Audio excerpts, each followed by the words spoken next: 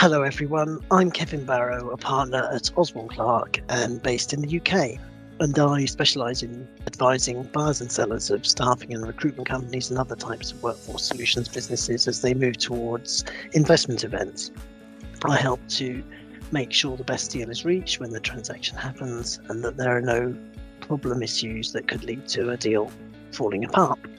And hello from me. I'm Andrew Saul, a partner in the UK corporate team of Osborne Clarke, and I specialise in representing buyers or sellers of workforce solutions businesses when they actually get to the point of sale.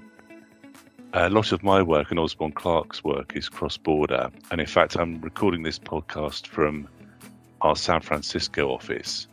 And I've just got back from a very busy SIA executive forum in Austin, where there's a lot of talk about the record M&A levels in the US in the workforce solutions space.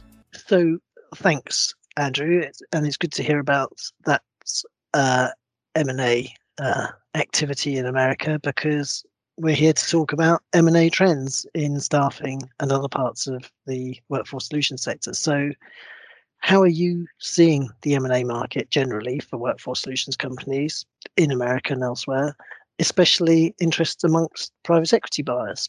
Yes, I think it's generally well known that private equity companies still have lots of money they're looking to invest to buy good quality assets. And when it comes to choosing what to buy, staffing companies are still very popular with private equity. The staffing space remains very fragmented, so there are good buy and build opportunities. And also, good staffing companies have more predictable cash flows than many other sectors. So that means PE can often deploy debt to make acquisitions, which fits well with the PE model. And here in the US, PE companies seem to very much have moved away from badging staffing companies as providers of last resort, surge resourcing, if you like, to recognizing they're a strategic part of human capital resourcing. So overall, the M&A market's very hot here in the US and in the UK. And trade buyers are active as well as private equity for a variety of reasons, such as geographical expansion or adding scale or as part of their digital transformation. So picking up on digital transformation, can you say a bit more about how that's impacting M&A? Yes, at Osborne Clarke, we do a lot of work around digitalization. And what we see in the staffing M&A market fits with this trend very much. We're seeing online platforms by traditional staffing companies, especially staffing companies which supply large numbers of manual or lower skilled workers. And we know that automation has impacted some areas of healthcare staffing in the US. That seems likely to hit the UK as well. So all of these are high volume areas of recruitment and staffing where technology can help improve margins considerably as processes can be automated, costs can be reduced and margins improved. Here in the US, the SIA say that the percentage of buyers using talent platforms increased from 14% in 2020 to 22% in 2021, and that a further 47% of buyers expect to use a talent platform within the next 2 years. So as a result of statistics like this, we expect platforms are generally looking to buy traditional staffing companies to accelerate their client acquisition. As a mirror of this, we're also seeing traditional staffing companies and managed service providers looking at buying or partnering with online platforms for the same automation reasons. Okay, thank you. And what about cross-border and international deals? Yes, we've seen a large increase in cross-border deals since 2019, and recent deals have usually involved the sellers having set up successful operations overseas, especially in the US, and or being invested in by an overseas investor from the US or Japan or elsewhere. In 2021, 63% of our deals across all sectors had a cross-border aspect, compared with only 30% in 2019 and 40% in 2020. And that growth in cross-border deals is happening in the workforce solutions sector as well. So a typical comment in relation to talent shortages at the moment is there isn't a worldwide shortage of talent. It just isn't always located where you ideally like it to be. So it looks like this is leading to companies wanting greater access to international talent. And we think investors will like targets with immediate access to overseas markets. Obviously, that comes with a bit more process. Cross-border and international transactions tend to be more complex in terms of structure and consideration, regulatory approvals, language and culture, with the complexity flowing into deal terms. Yeah, and in workforce solution sector deals, we do sometimes come across local operations which have been set up informally and without being fully locally compliant in terms of licensing or local tax arrangements. What I see is that sometimes investors decide then to discount their offer price to exclude the profits attributable to that international but non-compliant part of a business.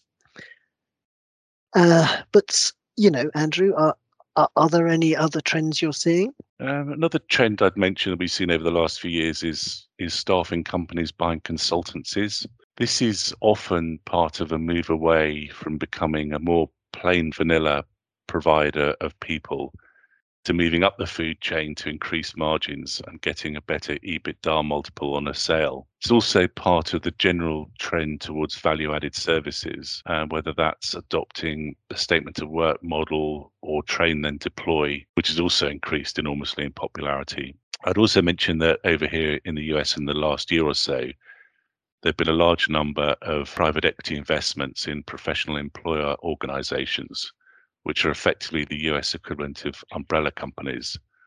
We expect a number of those companies to use this investment to increase their international footprints in coming months. Thanks. So that bears out what we and others have been predicting for a couple of years in terms of who's investing in what. How about when the deal happens? Are there any developments in M&A practice and how deals are structured? The growth in the use of warranty and indemnity insurance has been one of the biggest changes in M&A deals over the last few years, especially deals more than £10 million in value. Last year, there was warranty and indemnity insurance, W&I insurance, on nearly half of the deals OC advised on across all sectors. And this has been a factor in workforce solutions sector deals as well. In 2019, only 1 in 6 of our deals relied on W&I insurance. And I personally characterize W&I insurance as a product which helps sellers sleep at night. Most of a typical private company sale and purchase agreement is taken up with warranties and a tax covenant from the seller to the buyer.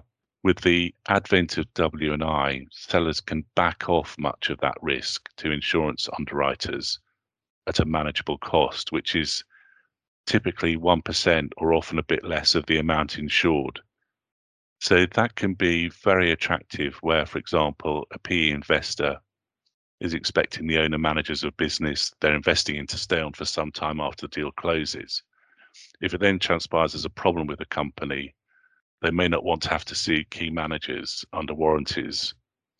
W&I insurance gives them, they hope, a simpler and easier way of covering the risk. Okay, so how does W&I insurance work? Will insurers cover risks without doing due diligence? No, in practice, the insurers carry out quite a bit of due diligence. If there are certain types of problem, perhaps relating to questionable tax arrangements relating to things like IR35, that will be excluded from the insurance cover.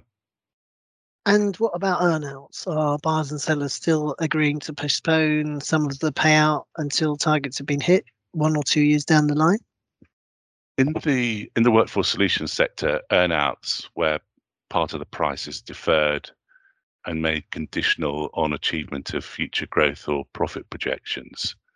Earnouts have always been a factor, especially in the UK, where it's been thought a lot of the value of many types of recruitment and staffing businesses is linked to the personality and connections of a few key staff who might jump ship after the deal's completed.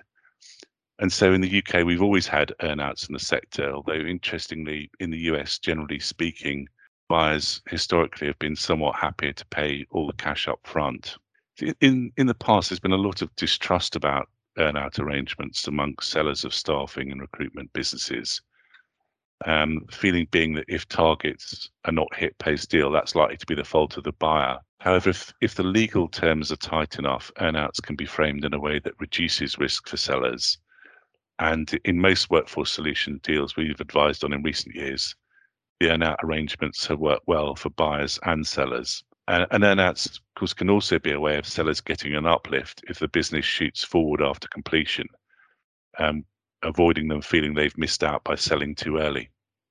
Thanks. What about the Russian invasion of Ukraine?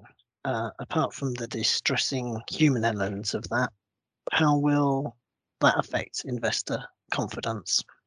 Well, that's hard to call right now.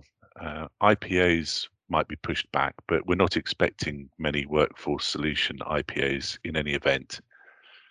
The main thing is that the sector is generally not directly dependent on income from that part of the world. So we're seeing PE investors press forward with deals in the UK and elsewhere. If investors have cash, they need to spend it before inflation depletes its value. But having said that, clearly the longer term impacts of the war will have some sort of effect on parts of the sector, although perhaps not so much in IT and healthcare. Thanks, Andrew, and thanks everyone for listening. Obviously, Andrew and I and other members of the Osborne Clarke Workforce Solutions team would be happy to chat further about current trends in M&A and investment deals in the sector. Just let us or your normal Osborne Clarke contact know and we'll get back to you. Thank you.